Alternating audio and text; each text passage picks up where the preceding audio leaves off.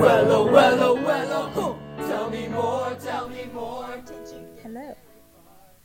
Welcome to Tell Me More, the podcast. I'm your host, Leah. And I'm your host, Leticia. And this is a movie musical podcast where we watch a movie musical and then we talk about it. We have entered Gentleman's June, ladies, gentlemen, and everybody else as well. Hello. Yeah, we're going to be doing Gentlemen Prefer Blondes and then Gentlemen Marry Brunettes, a sequel that is not really a sequel that I didn't know even existed, so, you know.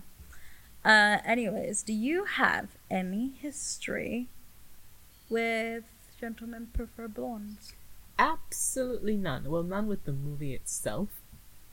Again, as per usual, it is a cultural osmosis thing. I'm sure we have all seen renditions of the iconic Diamonds Are a Girl's Best Friend scene in different music videos and in other movies as well.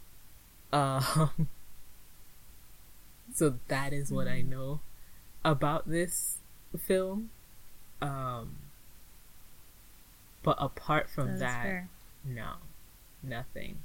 I had a Marilyn Monroe phase. Well, I had a Turner Classic Movie phase.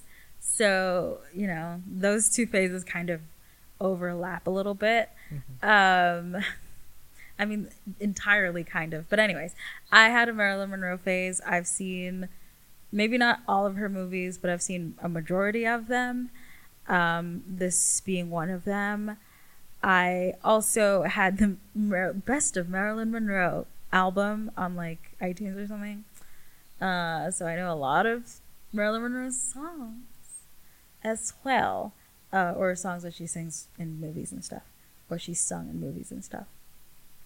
But yeah, that's kind of my history of it, is that I kind of do have a history of it.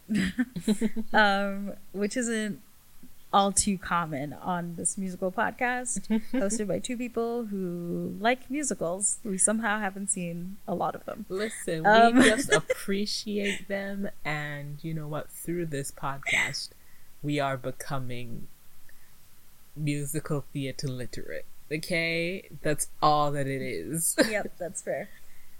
That is fair. You know what? That is fair. But yeah, I remember liking it, and I still like it.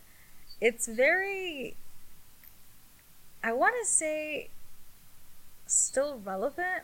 And so I would like to put this, like, not disclaimer, but sort of say here at the beginning, I'm probably going to be, like, stanning. But, like, I want y'all to also be sort of, like, conscious and aware that like sugar babies and all that kind of that line of work, I guess, do it when you're an adult, and also do research and be sure that's what you want to do. Even though I will probably be talking about it as if it like, go off sis,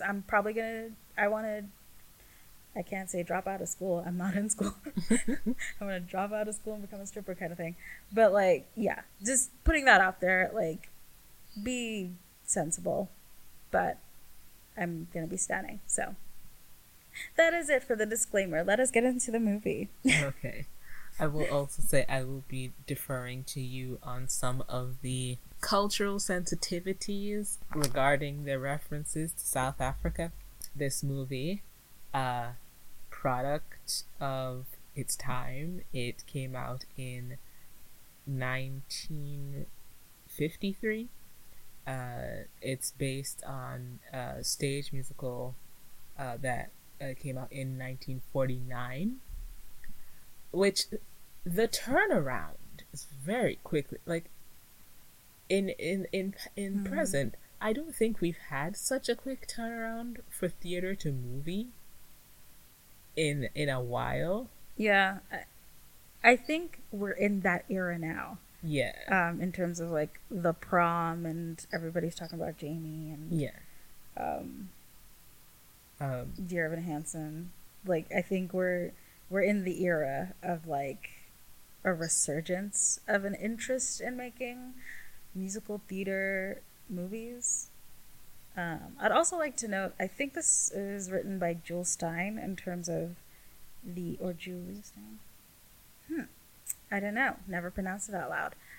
Who also wrote Funny Girl. I was like, what is that movie? Funny Girl. So, yes. The age gap romance. Oh no, that's Funny Face. Yes, that's yeah. But that they also go to Paris then. Okay. You know. I was like, connections why all did around. my brain. But okay. We open on a musical number, not uncommon. But they're sort of in world performing a show at the same time. It is what is it? We're just two little girls from Little Rock. A horse used to be my closest pal. Anyways, I'm not gonna sing the whole song. I could. You seem prepared. You were ready. So ready for this month. I'm kidding. So ready for this part of the month because I've never seen Gentleman the Brunette one. Anyways. Okay. But yes, so we have Marilyn Monroe as Lorelei Lee and Jane Russell as Dorothy Shaw. They are, it seems, very close friends. They perform a show together. They're headliners, I believe. Backstage, they discuss someone in the front row who Lorelei is attached to. That is Gus Esmond.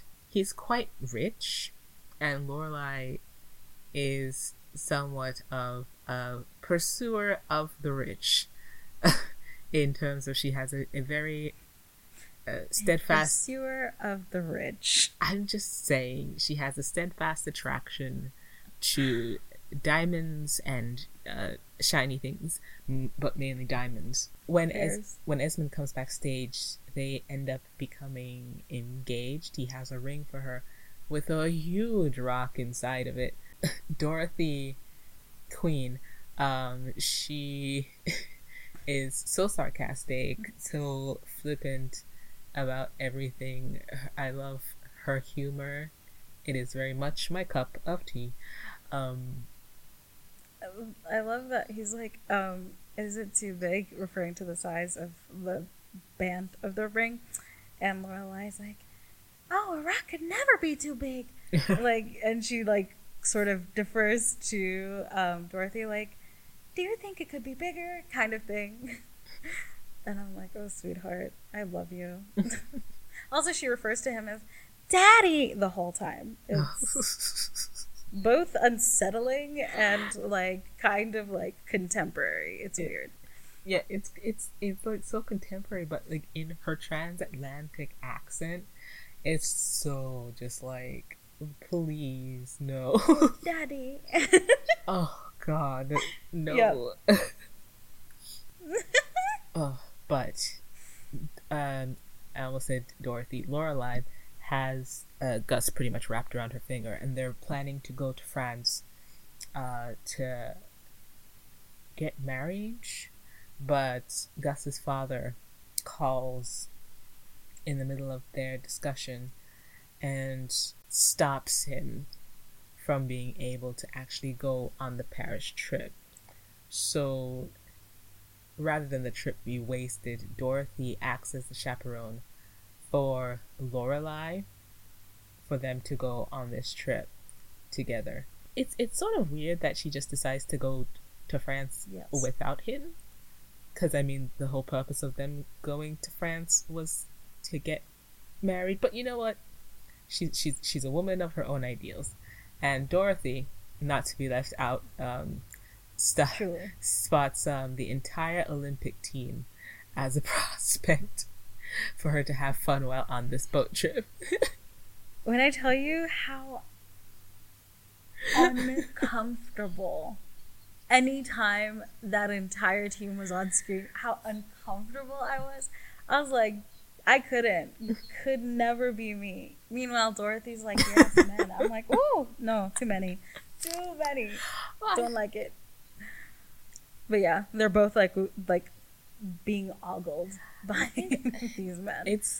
I don't know how close it is to reality, but it seems like there was a greater amount of physical restraint then. But again, I don't know how close that is to real life and how much of that is just like, oh, fantasy. Gus accompanies Lorelai and Dorothy onto the boat. Just as they're stepping on, though, we get to see a new stranger who is meant to be keeping an eye on Lorelai. We don't get introduced to him properly until later. Also, they're given a check. I don't know if it's a cashier's check or whatever, but they're given some money. A letter of credit. Equivalent, basically, to have like a good old time while they wait for him to arrive or whatever. Mm-hmm. And another thing, it's just an exchange that I liked. She's like, well, is this the boat to France, Paris? And Dorothy's like, no, sweetheart, it was Europe, France. Yeah. Europe, France. And Dorothy's like, sweetheart, you wouldn't say that. And she's like, well, you would if something, I don't know. But yeah, I love that she's not in You wouldn't say if it was North America, Mexico.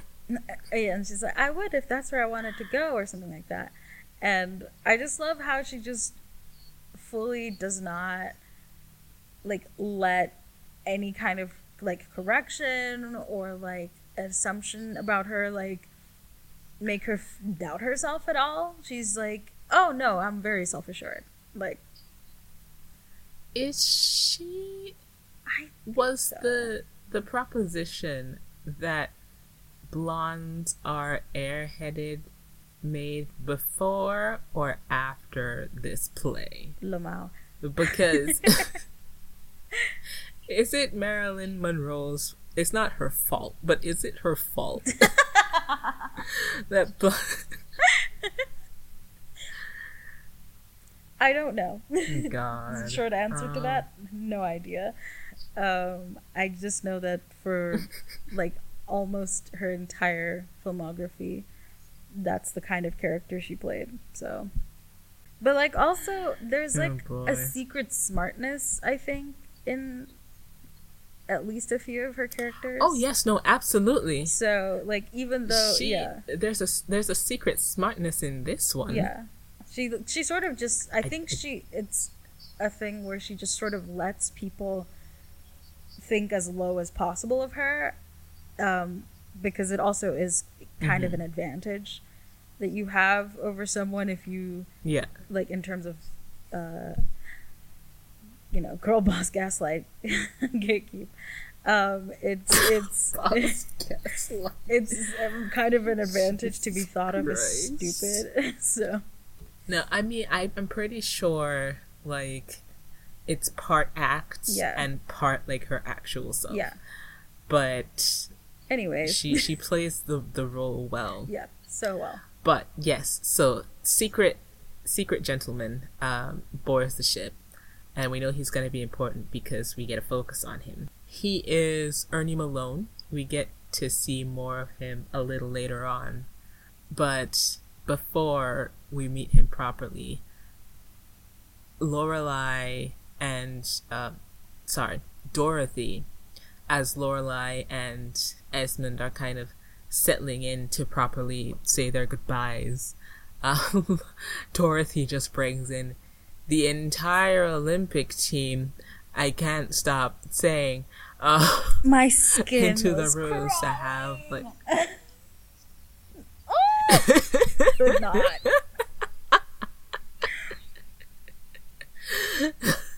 Just to have drinks in their room, but then we get the song "Bye Bye Baby." Bye bye baby. Da, da, da, da, da, da. And this is it. Kind of incorporates one of the John Mulaney jokes of like. people used to just like get dressed up to say goodbye to someone on a boat. And there's like, I can't remember, but I think the joke is something along the lines of, do you even know anybody there? And it's just like, no, just waving goodbye to hordes of strangers. And I love that. But yeah, and then Lorelai has her own like little moment where she's like being like super like flirty, sensual with her fiance, kind of a little bit to like like calm him down over the idea of how many men are on the boat with them, the ship or whatever. So she's like, oh, don't worry about it, baby. I'm just singing Bye Bye Baby, but like very like sultry like. And the second she like sees humans, she's like, haha, anyways, joking, bye. I mean, I think she genuinely likes Gus. Oh yeah, no, 100%. I believe that too. I don't think her like of him travels deeper than her love of having fine things. It's like up at the top is being rich. Up at the top is like secure the money, and then just bag, below babe. That is like maybe actually like someone. Yeah. Yeah. But I mean, yes, they say their goodbyes. I think maybe like if and we're right at the beginning of the movie. Anyway, if like a separate rich person of equal like in terms of wealth, appeared, I think she'd choose Gus, even if the guy was like better looking or whatever, conventionally speaking. Well, we get kind of a hint of that throughout the movie. So after the ship leaves a port, we did get a peek at Ernie Malone. He just peeked in on their room. He said he had the wrong room, but clearly he knew what he was doing when he stopped by. But we saw, even from the first instance, when the person who we later found out is actually Gus's father, who has hired him to keep an eye on Lorelai so that he will know of any wrongdoings that she might have, in order to stop the marriage, because that's the whole point. He doesn't want his son to get married to her. But when we initially see him, he has eyes on Dorothy, not necessarily Lorelai. Again, while Lorelai is so invested in securing the money, like she's looking at the passenger manifesto to know who is rich, who's there. And Dorothy is just interested. She doesn't care in if someone has money or not. She just wants to find someone to love. Yeah. And Lorelai's to be clear, she's like looking at the manifesto specifically to find Dorothy a man. Yeah. Lorelai is just not having it. She's like, you can be happy when you have money. If you're poor, you're definitely going to be unhappy. So why not be rich? That will bring happiness. Which I understand to a point. She's speaking more to like socioeconomic security. Yeah. Yes. But still. What happens next is Dorothy going to the pool, I believe. Or pool area. I don't know. They have like a whole fucking gym on the on the ship. I'm like, huh? But she goes there. Yes, you are correct. It is the pool. It is the pool area. Yeah, and this is correct. She's there to like flirt or whatever. Yeah. So Dorothy goes to the pool area to once again flirt with the entire Olympic team, and then it's revealed to her that they have to go to bed. They have to eat at like 6. They have to go to bed at 9. It's absurd to her because life begins after 9, and they have to have strictness in their practices, so she doesn't actually get to spend as much time as she would like with them, any of them. Yeah. And so she sings the song, Is There Anyone Here for Love?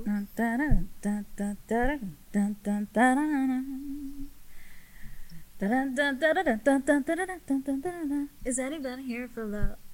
Sweet love, is anybody here for love? And it's a fun number of like people, very, very naked men. I mean, like not full frontal obs, but like very, very naked men. They could have chosen a different color for their trousers. Yeah. I'm not. They're too close to the flesh tone that, and I was just like, not sure about that choice, but yeah, they're all just kind of unbothered a bit, just doing their workouts or whatever. As she's like, I'm a flirt, and there's like kind of like a there's choreography, I guess. That's like gym specific, I guess. It's like, and push up. Lorelai, meanwhile, is arranging for a particular gentleman to be seated at her table for a specific dinner because, again, she's trying to find a man for Dorothy. Dorothy heads to the bar to grab a drink, as you would do. It seems to be kind of a dancing area as well. And while there, she meets Sir Francis Beekman, who she is shocked to find is the owner of a diamond mine, and quickly informs him not to tell her friend about said diamond mine. But of course Lorelai appears just in the right time to hear about the diamonds, and is immediately just... I love that she like his head. Like she immediately just has his head turn into a fucking diamond, and she's like, yes, riches, money, talk to me. Harry Winston, tell me all about it. Sorry. Oh boy. At the same time, this is when Dorothy gets a chance to meet properly for the first time Mr. Malone, who falsely believes at first that she is as interested in money as her friend Lorelai is. However, he quickly finds out that that is not the case. Dorothy is not interested, and is actually a bit put off by any sort of money braggadocio. I think she's just sick of it because of how Lorelai is. Yeah. Because Lorelai is busy dancing with this old man. Also, can we just... can I hear a commotion for the dress? Like, the outfits in this? Every dress, every single one of their outfits. God, no. Every Listen. single one of their outfits. Not one was a miss. They look so good. So, funny girl, like the wigs Yes. are to these dresses in this movie. Yes. It is they look amazing. Like, when heads turn every time they enter the room, It is it warranted. is for good ass reason. They are so good looking. Yeah. My God. Like genuinely every single time they were on screen, I was like, with like a new outfit, I was like, and you never miss, Bessie. Like, I don't even know how to exist anymore. This is too much. Every single one. Well, I cannot be mad at them at all. Piggy, Francis Beekman. I don't know why she calls him Same. Piggy. I don't know where she picked that up from, but he does not care, so go off, I suppose. But yeah, Piggy actually has a wife, Lady Beekman, who joins them not too long after Lorelai and Sir Francis have just finished dancing. And she comes and immediately Lorelai is fascinated by the bejeweledness of this woman. She's got like a diamond dripping necklace, diamond bracelet, earrings, everything. Yep. She carries a tiara in her purse. She's like, let me show you my tiara. And I was like, yes, queen. You just carry your fucking tiara and everywhere you go. And Lorelai, who is unfamiliar why not, with tiaras? honestly. Question mark? I don't know about that, but she's unfamiliar with them. In fact, she's like, how does this work? And it's like, it goes on your head, sweetheart. And she's like, oh, I love finding new places to, like, place my diamonds. Gotta love her. So Francis wants to have Lorelai for another dance, but the Lady Beekman shuts this down. She can see how this is going immediately. And they both exit, her absently remembering to take her tiara with her off of Lorelai's head. Who immediately tries to like figure out a way to put a tiara on her head with her bracelet and whatever else she had. She's like, let me see how else I can fashion myself a headpiece. Later on at dinner, they arrive again in more stunning wear. Lorelai in orange, I think it is. Yes, she's wearing, yes. and Dorothy in this like black glittery piece. Just Melina stunning, just so gorgeous. Lorelai reminds Dorothy to be nice to the person that she is invited to the table, but it turns out to be a young boy. A child. A stoic boy at that. He's just very... And so dry. I love it. After which, I believe Dorothy, Lorelai, and Mr. Malone, who's also somehow mystically seated at their table with them, they have a chat in the dining room afterwards where Lorelai seems to be led to believe that he has a bit of money. He says he clips coupons, and she's like, that's a form of money, isn't it? And I'm like, in a manner of speaking, girl, I guess, but no. Well, I mean, she might just think it's somewhat similar to the credit letter thing. Fair enough. She delights in leaving those two, Dorothy and Mr. Malone, together while she goes and has another dance with Piggy. Dorothy and Mr. Malone continue talking and getting to know each other a bit better. You can see at this point Dorothy is beginning to like show him actual interest, and they go for a walk together on the deck of the ship, where they end up ultimately kissing very passionately. At which point I said, and ... because I don't actually know whether or not they go off and have sex, but there's an implication, kind of. But I'm also like, would they do that? Yeah, there is. That's why I was about to ask you, because I'm like, later on, Dorothy mentions making love. Yeah. But we don't actually see it. Yeah. So I'm gonna assume that they did. Yeah. Which I don't... Maybe it was a thing that they did at the time. I don't feel like it was a very done thing at the time. Yeah. Same. That's why I'm like, I'm not sure whether or not they did it, but like, I guess for the sake of like, whatever, my headcanon, I guess, yeah.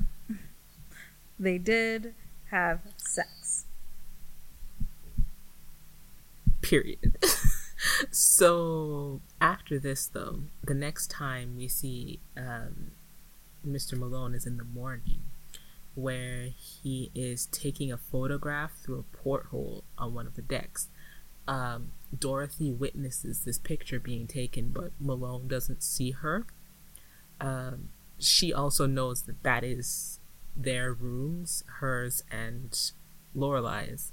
And so she runs, well, not runs, but she hurries off to the room, to the window, where she can see Piggy, Sir Francis, and Lorelai.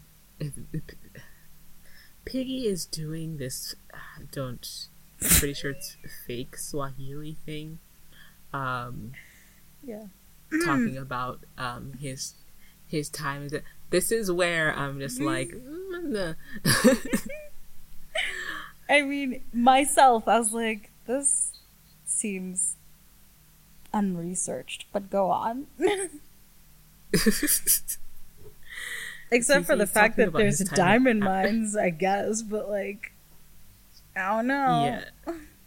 But he's talking about his time in South Africa, his time with the quote-unquote natives. And Dorothy then comes around into the room properly to try to get Piggy to leave. She ultimately succeeds by telling him that they actually have plans for his wife to be there later, and he just suddenly doesn't want to be there anymore. So Dorothy then confronts Lorelai. It's like, what were you two doing here before I got here, before he was doing his fake noises thing? Is there anything incriminating, rather, that they were doing that would facilitate a photo being taken? Lorelai tells her about this whole spiel about a python squeezing it. Again, at this point, I was like, wait, like, I've not thought about a python one time in my life.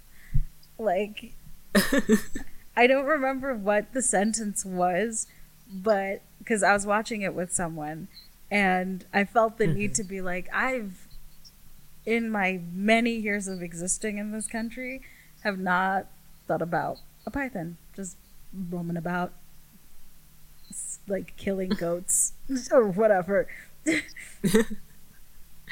But it was basically to explain that Piggy had been squeezing her tightly in quote-unquote demonstration. So Malone clearly has a photo of that. So now it's their mission to recover the film or any photos he might have before it can be used against Lorelai. So the girls concoct a plan. Lorelai, she gets into Malone's rooms and begins searching while Dorothy is distracting him with drinks and such, because their plan is to act like they don't know anything about it just yet. But Lorelai is ultimately unsuccessful and ends up getting trapped in a porthole where she then has to rely on a young child to help her. Piggy is approaching, so they manipulate a blanket over the two of them to make it seem like her head is the top and his feet are at the bottom, and she looks so tall. It's unbelievable. Piggy's like, what are you doing up there? And she's like, to see the view. And also she suddenly has laryngitis because the little boy has to make his presence known. Piggy had taken his hand because he offered it as if it was her hand, and of course he like held it and kissed it. And I think he just said, stop that. Oh yeah. But in his very dry it's very dry. And Lorelai's like, oh god. Well, I have laryngitis. I think I'm coming down. Of course. I think I'm coming down with a cold. Piggy eventually leaves. Before she had left or attempted to leave the room, Lorelai had phoned Dorothy to inform her that the film wasn't in there. So they come up with the next part of the scheme, which is to bring Malone to the room. Dorothy arrives at the room. It's very hot because Lorelai, who again is smart, has already prepped the room to be hot, so of course they would have an excuse for him to shed his jacket. Yeah. And then Lorelai is like putting 3 sleeping pills in a concoction of 4 alcohols. And I'm just like, they're gonna kill this like, man. I don't remember there being murder in this movie. I was like, Lorelai, I don't think that's like a limit that someone can like. That is a lot of alcohol, girl. She's just like, and she's eyeballing the whole thing too. She's not like measuring by any standard, like several shots or anything. She's just like, and a significant amount of this, and a little bit of a stir, and then she like mixes water with bitters for her and Dorothy to drink. Just so it all looks the same. Yeah. But still, when Malone comes and takes the drink, he is immediately just, he's like, what are you girls made of? Oh, God. And then Dorothy brings some vodka. Just... And she's like, oh, here. Yeah. He like takes the whole thing. And she's like, he's like, what the fuck was that? I mean, he doesn't cuss, but. Like, that's not water. And, yeah. And she's like, oh, yeah, no, it's vodka. What? Oh, gosh. These women. Again, if they had killed him, it would have been conspiracy. It's just so, like, wow. They manipulated his jacket off of him, but he doesn't have the film there. So, of course, the next part of the plan was to spill water on his trousers. But, of course, by then, he's starting to feel, like, the effects of whatever was in his drink. And so they just, like, pull his pants off of him when they soak them with the water from a pitcher. And they find the film in there, yeah. But not before, like, one of the bellhops comes in and is like, oh my lord. And they have him take Malone away. Like, they put a pink robe on him and send him on his way without his pants. And they find the film, which Lorelai then develops and then takes the negatives as well. Also with just random men looking at her all the time. Yep. It's real, just like when you turn, there's just men. Ugh. So she goes and shows the developed photos to Piggy, who is pleased that she has managed to do this, was unaware, but is ultimately pleased that she has managed to recover them swiftly. And of course, as thanks in payment, she wants his wife's tiara. I'm like, girl, why? He's like, don't you want any furs or like anything else? Like, no, specifically your wife's tiara. Yep. It's like, you could just have him get you a different tiara. It would take longer, but she's just like, no, she wants that one. Yep. So of course, he goes. He goes and partially retrieves it for her, but they both go together. And while they're gone, Malone comes in with the primary bellhop waiter man, who he's paid off, and he goes and retrieves this giant recording device, and he's hidden behind one of the curtains. I'm guessing they just never moved the curtains in this place. Yeah. Fair enough. And he lingers in the room long enough for Dorothy to appear. And Dorothy is just cursing him out, just like, oh, I don't want anything to do with you. You tricked me. You're this, that, and the other. And he's trying to explain to her that Lorelai is not good. But Dorothy is a ride or die friend. She doesn't care what he has to say. So when Lorelai appears, hands behind her back, clearly hiding something,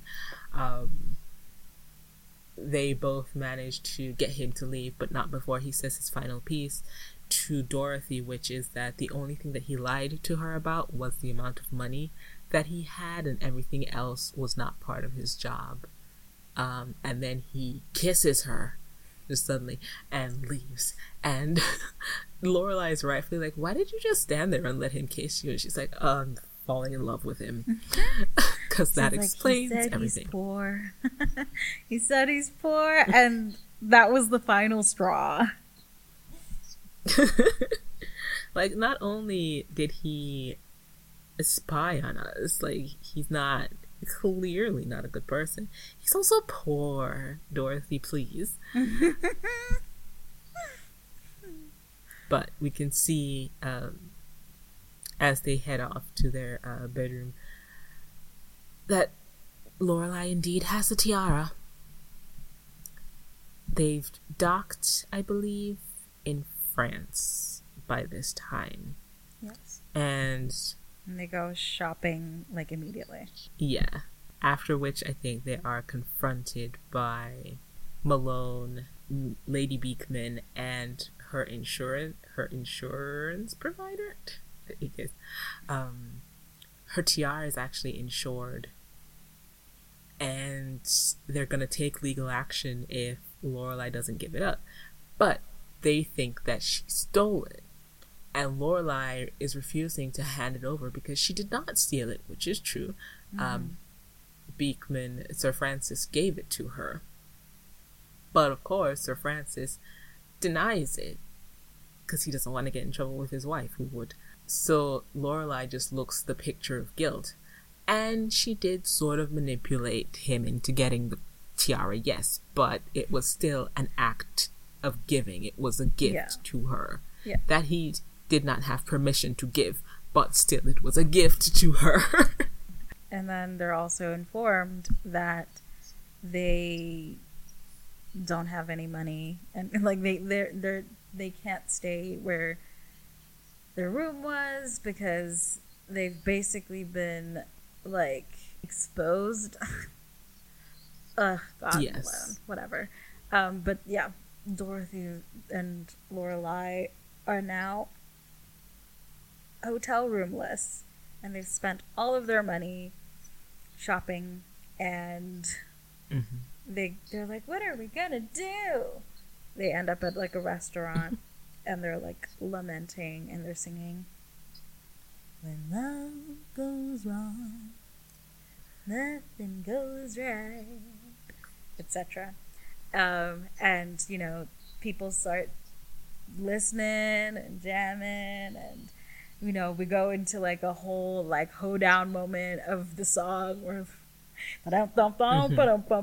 anyways, and then I think they, like, look at each other and they're like, fuck, duh, we're fucking performers, let's do that. And so that is the line of work in which they go back to, and very soon become headliners. I don't know what the time span is here. I don't either, but it is not long that Gus Edmund, he flies to Paris to find Lorelai, but Lorelai is not interested in speaking to him much because he abandoned her, left them moneyless in France. I mean, it wasn't really his doing, it was Edmund Sr., because, you know, he's in control of the money.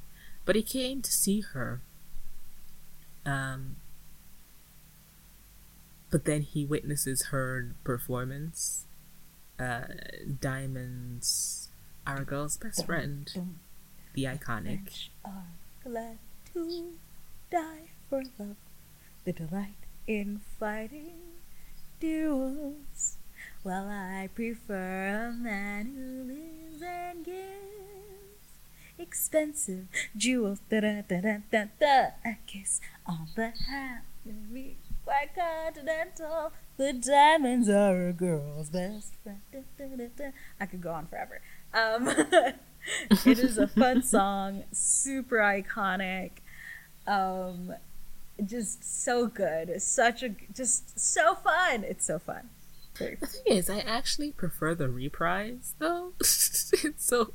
Dorothy's rendition? Yeah. Yeah. I prefer her voice in it. Like, I know Monroe's visual performance is the iconic one, Right. but I just prefer her voice. Fair. I mean, that's all that it is. But yes, Diamonds Are a Girl's Best Friend. Through that, Gus kind of realizes the kind of woman that Lorelai is, finally, and that she is after his money primarily, and maybe not him. So when the police come, because Lorelai is now being charged with theft, as was said kind of would happen for the tiara, they don't know what to do. Dorothy finally manages to tell her, like, look, I know you're probably not guilty of theft, but do you want to go to jail? And reasonably, she's like, no, I don't. So she wants to give it back, finally, but it's gone. It's been taken from her. Mm-hmm. So now they have to try to abscond. Well, they think about it, but they don't have a choice. And now they have to try to get the money from somewhere. 15,000 from Gus. And Lorelai's just like, take about an hour, 45 minutes. Oh god, because she like knows how long it's just gonna take to get that money from that man. Like, yeah. How long it's gonna, what she's gonna have to do. I'm like, my god, she's got it down to a science. Yes, my girl is smart. My girl is smart. But yeah, so in the meantime, Dorothy, as Lorelai, goes to court. And she does a fairly good impression, and I love it. Let's not skip over before that, though. We get a glimpse of Malone.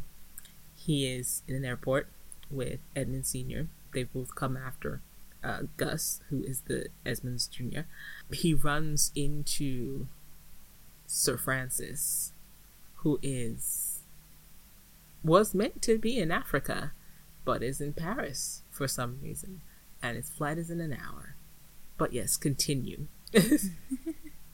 Yes, she's really good at it. She's on the stand, and she's like, not only like the voice and mannerisms, but also just kind of like, that's how I imagine Lorelai would have behaved generally, you know?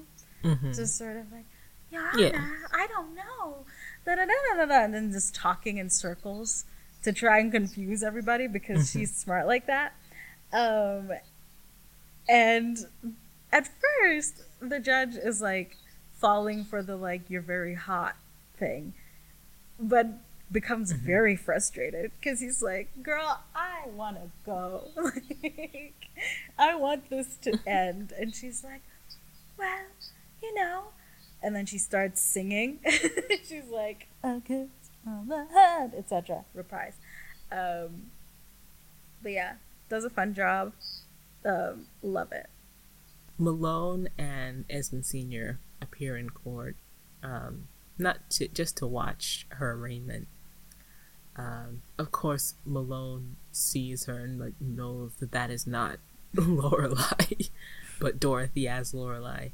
So Dorothy as Lorelai tries to tell him, like, before he says anything, you know that I have a friend named Dorothy, and she is a very good friend, and Mr. Malone likes her, and she kind of likes him, and if he did anything to hurt me, Lorelai, she would never forgive him, because she kind of is in love with him.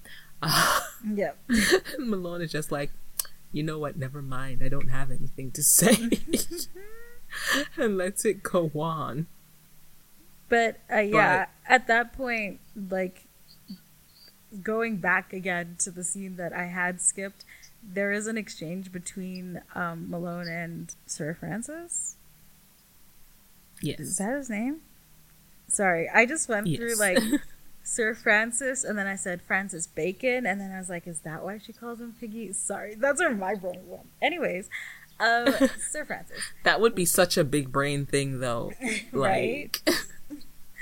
But yeah, he like it talks to Malone and is like, "Oh, I had to do it," or something, or like, if you see Lorelai, tell her I'm sorry, or something along those lines. Mm-hmm. So after, Dorothy's like, "Hey, buddy, you fucking call us out here, and it's over."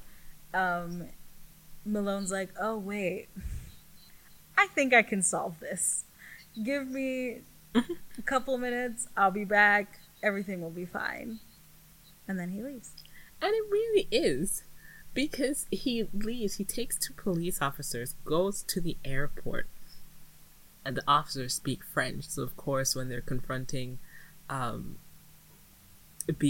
Francis, he doesn't know what they're saying. They make him rise to his feet, and Malone takes the briefcase.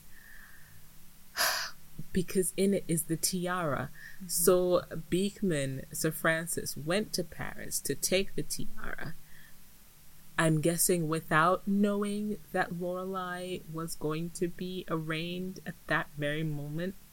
So he goes, so they have to bring him back to the court to take out the tiara, to give it to quote unquote Lorelai, Dorothy, to hand to the judge, to hand to the bailiff, to hand to the insurer, to hand back to Beekman, because that is the exchange that needed to happen for her to be cleared of giving it back.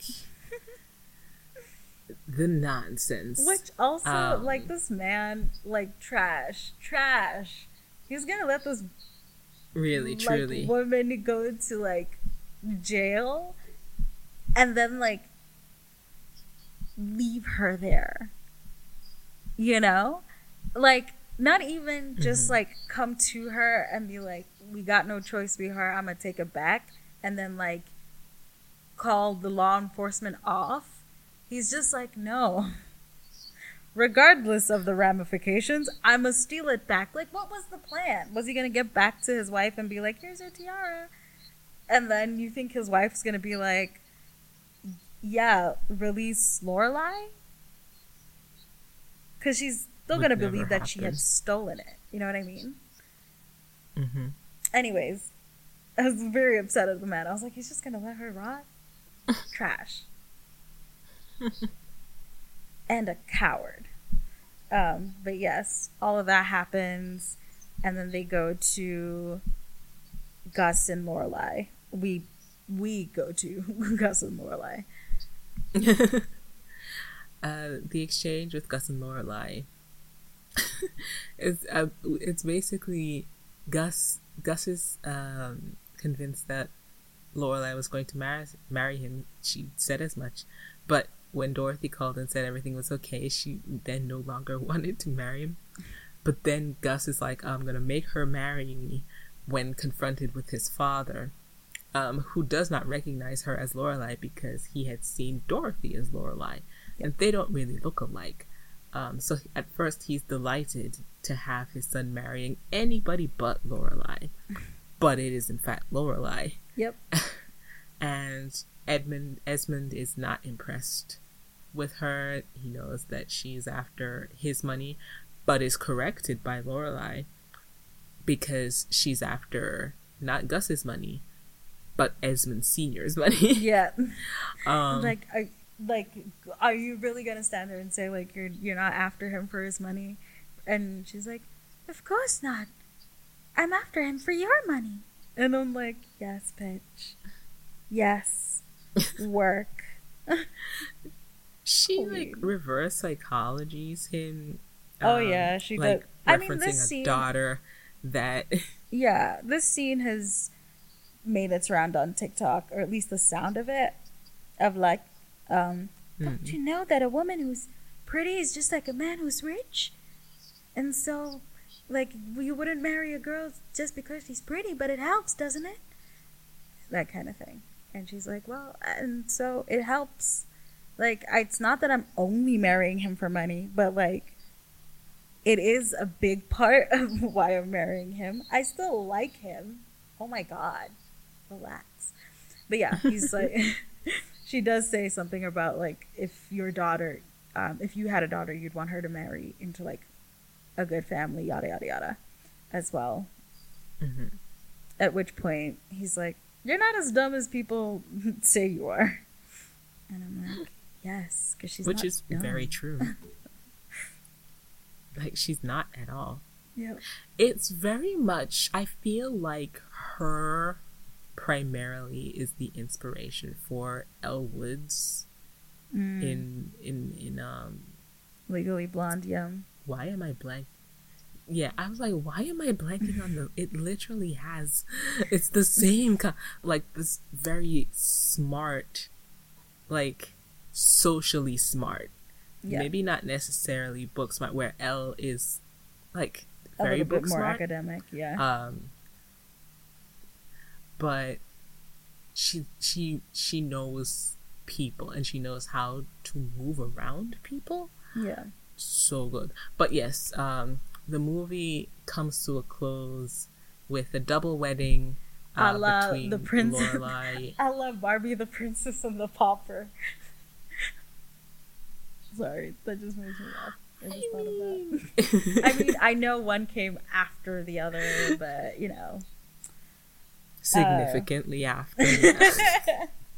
Decades, yes. But that.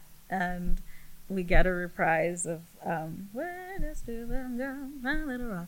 And it's kind of them being like, and now we're getting married in matching dresses.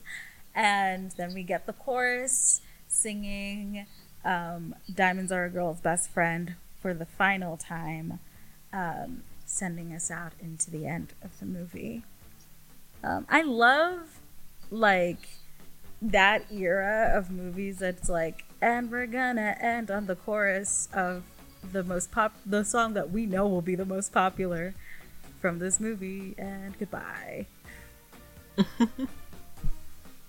Yeah, and that is Gentlemen Prefer Blondes. That's the movie, and now we can get into our rating system.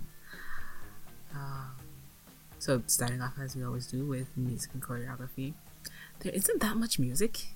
Yeah. In the musical, there's only like. I mean, it's a musical in that like it's there's only like a lot of movies around this time would be like considered musicals, mostly because they're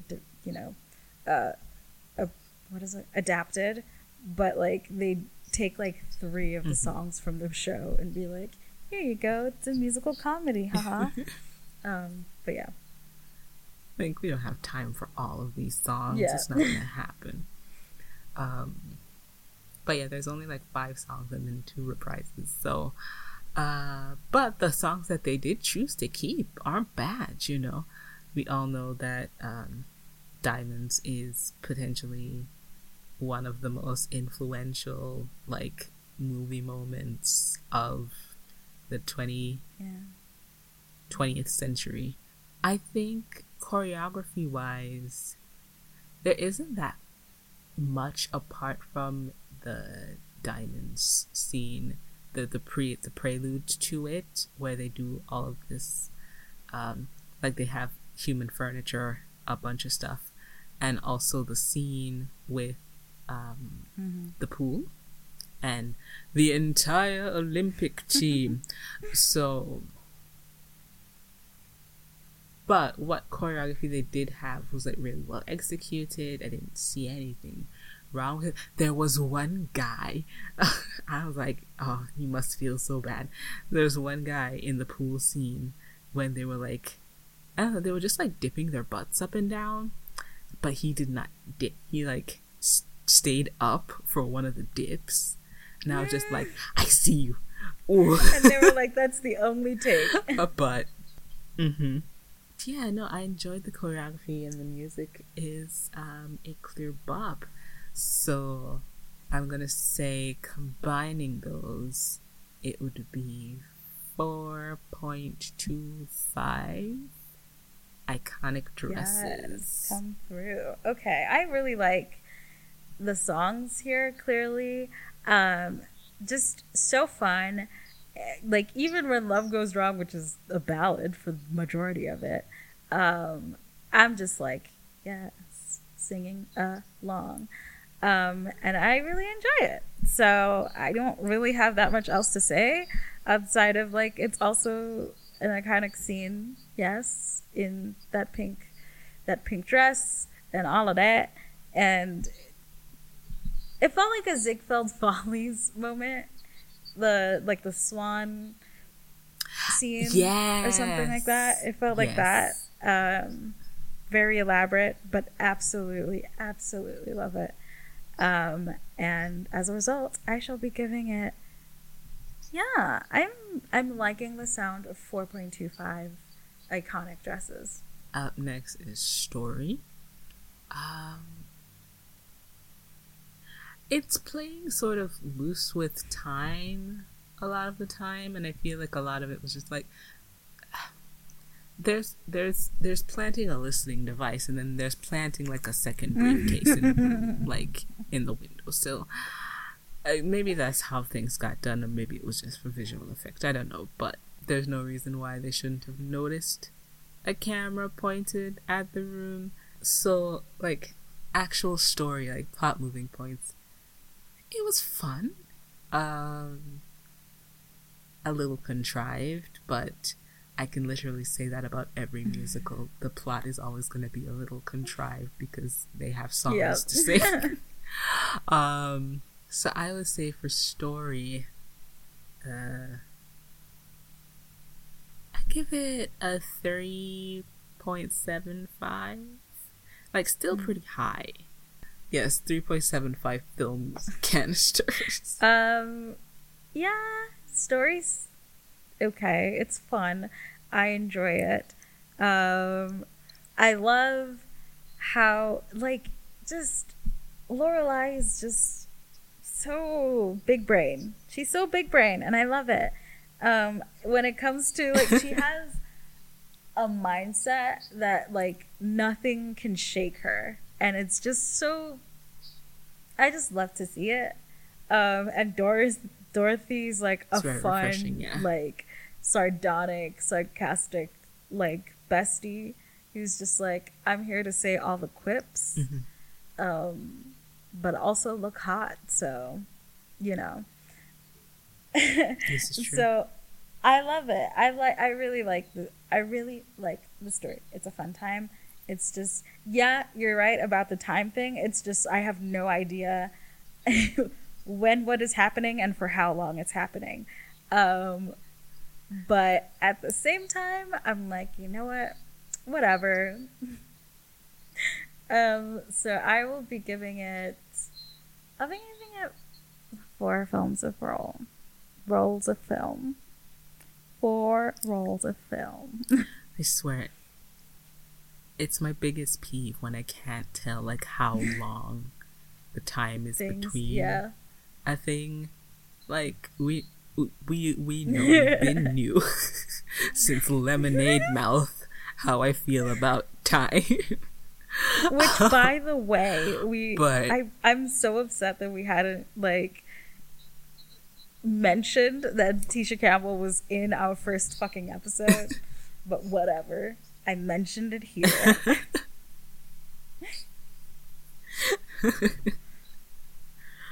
Oh god. If I end up writing a musical, there'll be clocks in every room. Calendar. But yes. God, just counting down the actual days. Oh. But yes, now then it is overall enjoyment. Overall, I enjoyed this movie. It was fun. It was a fun little romp. It was like nothing was meant to be taken that seriously. Like, they got into trouble, but it wasn't like inescapable trouble. And even when it seemed that way, they managed to find a way to get around it because they are clever ladies. And I enjoyed. I haven't watched many Marilyn Monroe movies, mostly because she got a lot of bad press personally, when I was growing up, I didn't hear many nice things about her.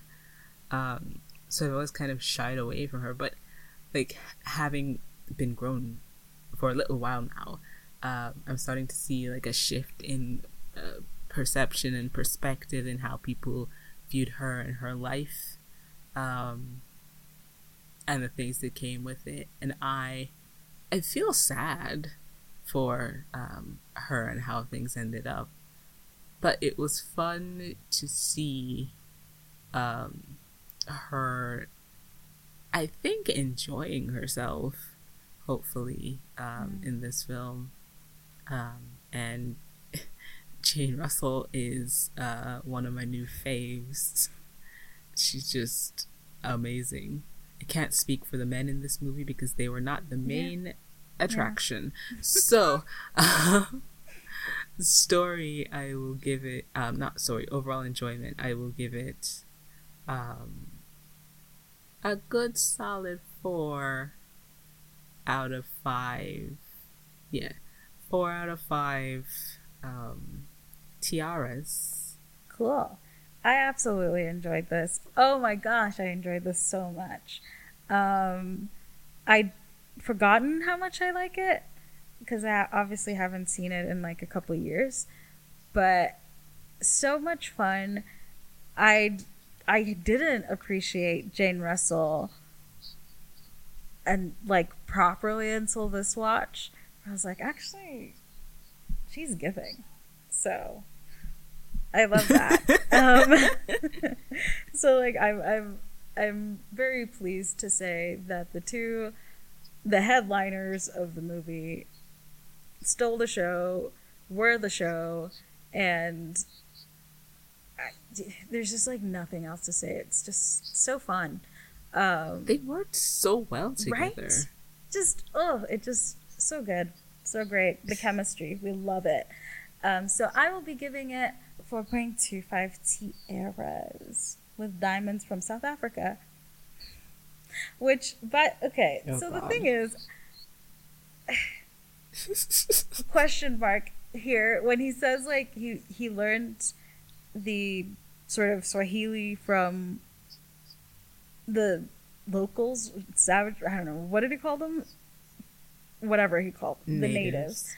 I was like, in what were you like physically in the at the diamond mine?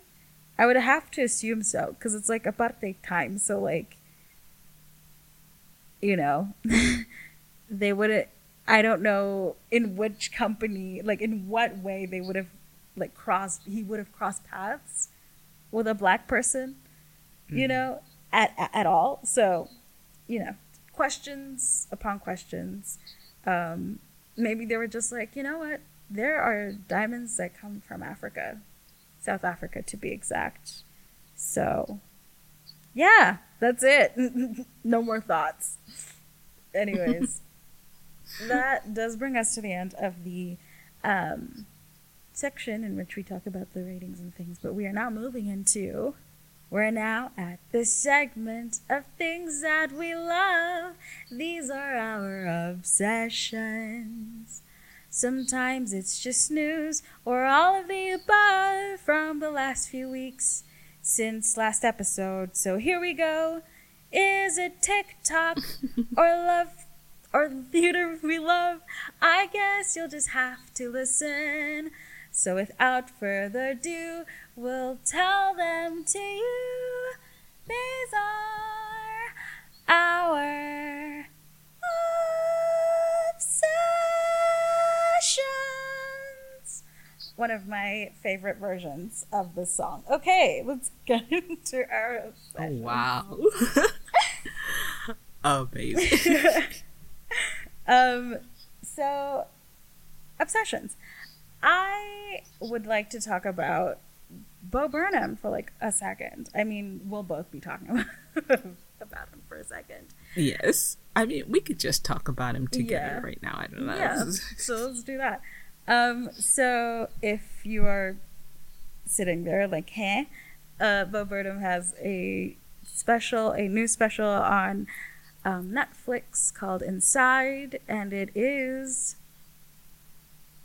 an experience. Like, It is.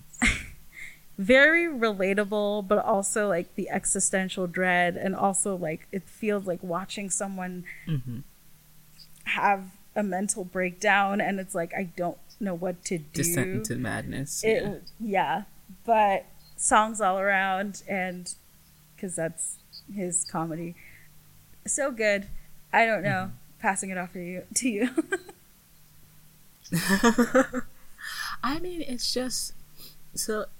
It is he in the. Let me construct a complete sentence. Wow.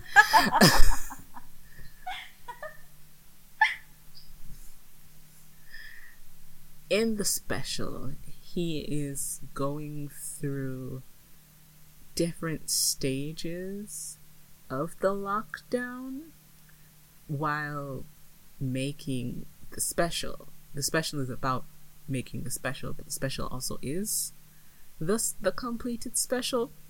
So it's watching him, not necessarily all the progress, but it's watching him create and then maybe come back to something later. And you really get the essence of that in the finale song, where things suddenly combine in ways that are slightly different than it were before. And it's really a very intimate look into his life, I think. But it's not giving us so much that we like know everything about him. It's just an intimate look into his brain, is what I would say. Yeah. And of course the audio's like hit TikTok with like a sledgehammer, just because pretty much everyone can relate to some of these lyrics on some degree, because we are children of the internet, and we are people of this lockdown.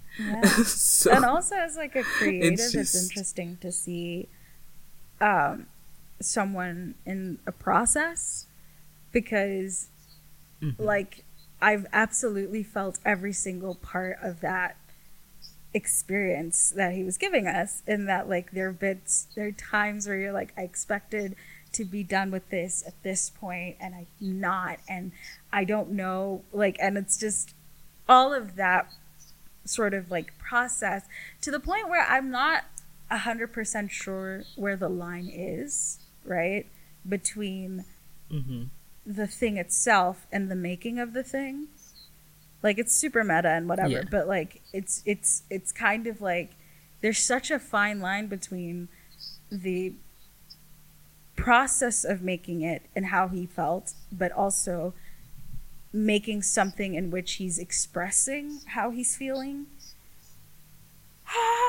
Yeah. So I had to take a nap in between. I was like, oh, I need a nap right now. It's like, I am exhausted by this. I literally took a nap. But I got back on it and finished it, and it's great. I liked it. I really, really liked it. I made you some content. He says daddy in the thing. I'm just so sick of the word daddy now. Yeah. But yeah. Really, really great. I do have another obsession that is a really short musical called The Space Between, I think it's called. It's like 15 minutes or 14 minutes long. It's on YouTube. You can find it there. And it's basically 3 songs where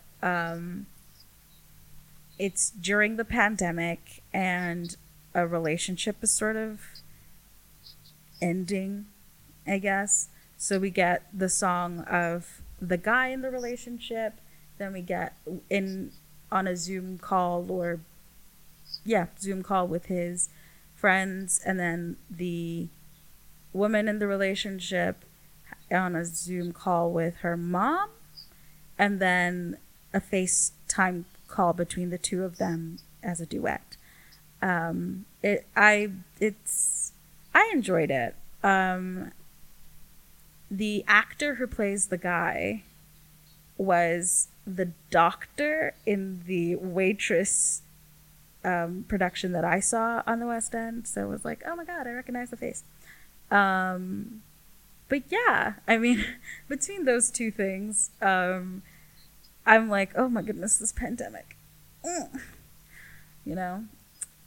But I did enjoy it. The Space Between, you can find it on YouTube in its entirety.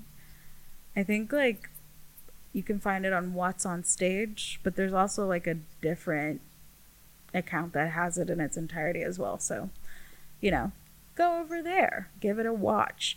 It was actually something I found from the musical dealer, who I've mentioned before, while his TikTok was called Slippery When Wet, but now I think it's just called The Musical Dealer or something like that.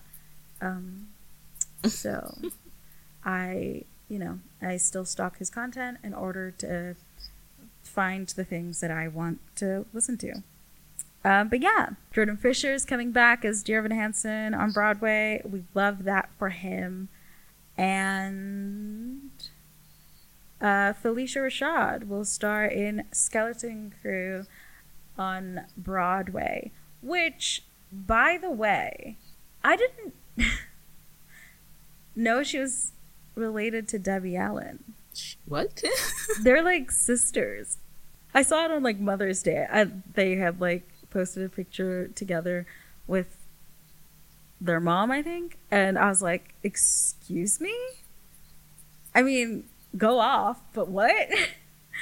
But also Felicia Rashad is like the dean now of Howard University, like the College of Fine Arts dean. So that's cool. Yeah, that's all I wanted to, news-wise, that I wanted to talk about.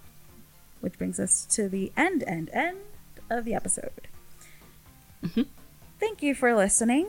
You can find us on social media, on Instagram and Twitter at TMM Podcast. You can find us on Tumblr at tellmemore.tumblr.com. You can email us at tellmemorepodcast@gmail.com. And if you are like, what? Too many links or whatever, go to either our Twitter or Instagram. There's like one of those like Linktree type links that gives you all of the links to all of the things. So yeah, catch you in the next episode. Until then, for Tell Me More, the podcast, I have been your host, Leah. And I've been your host, Adicia. Goodbye. Goodbye.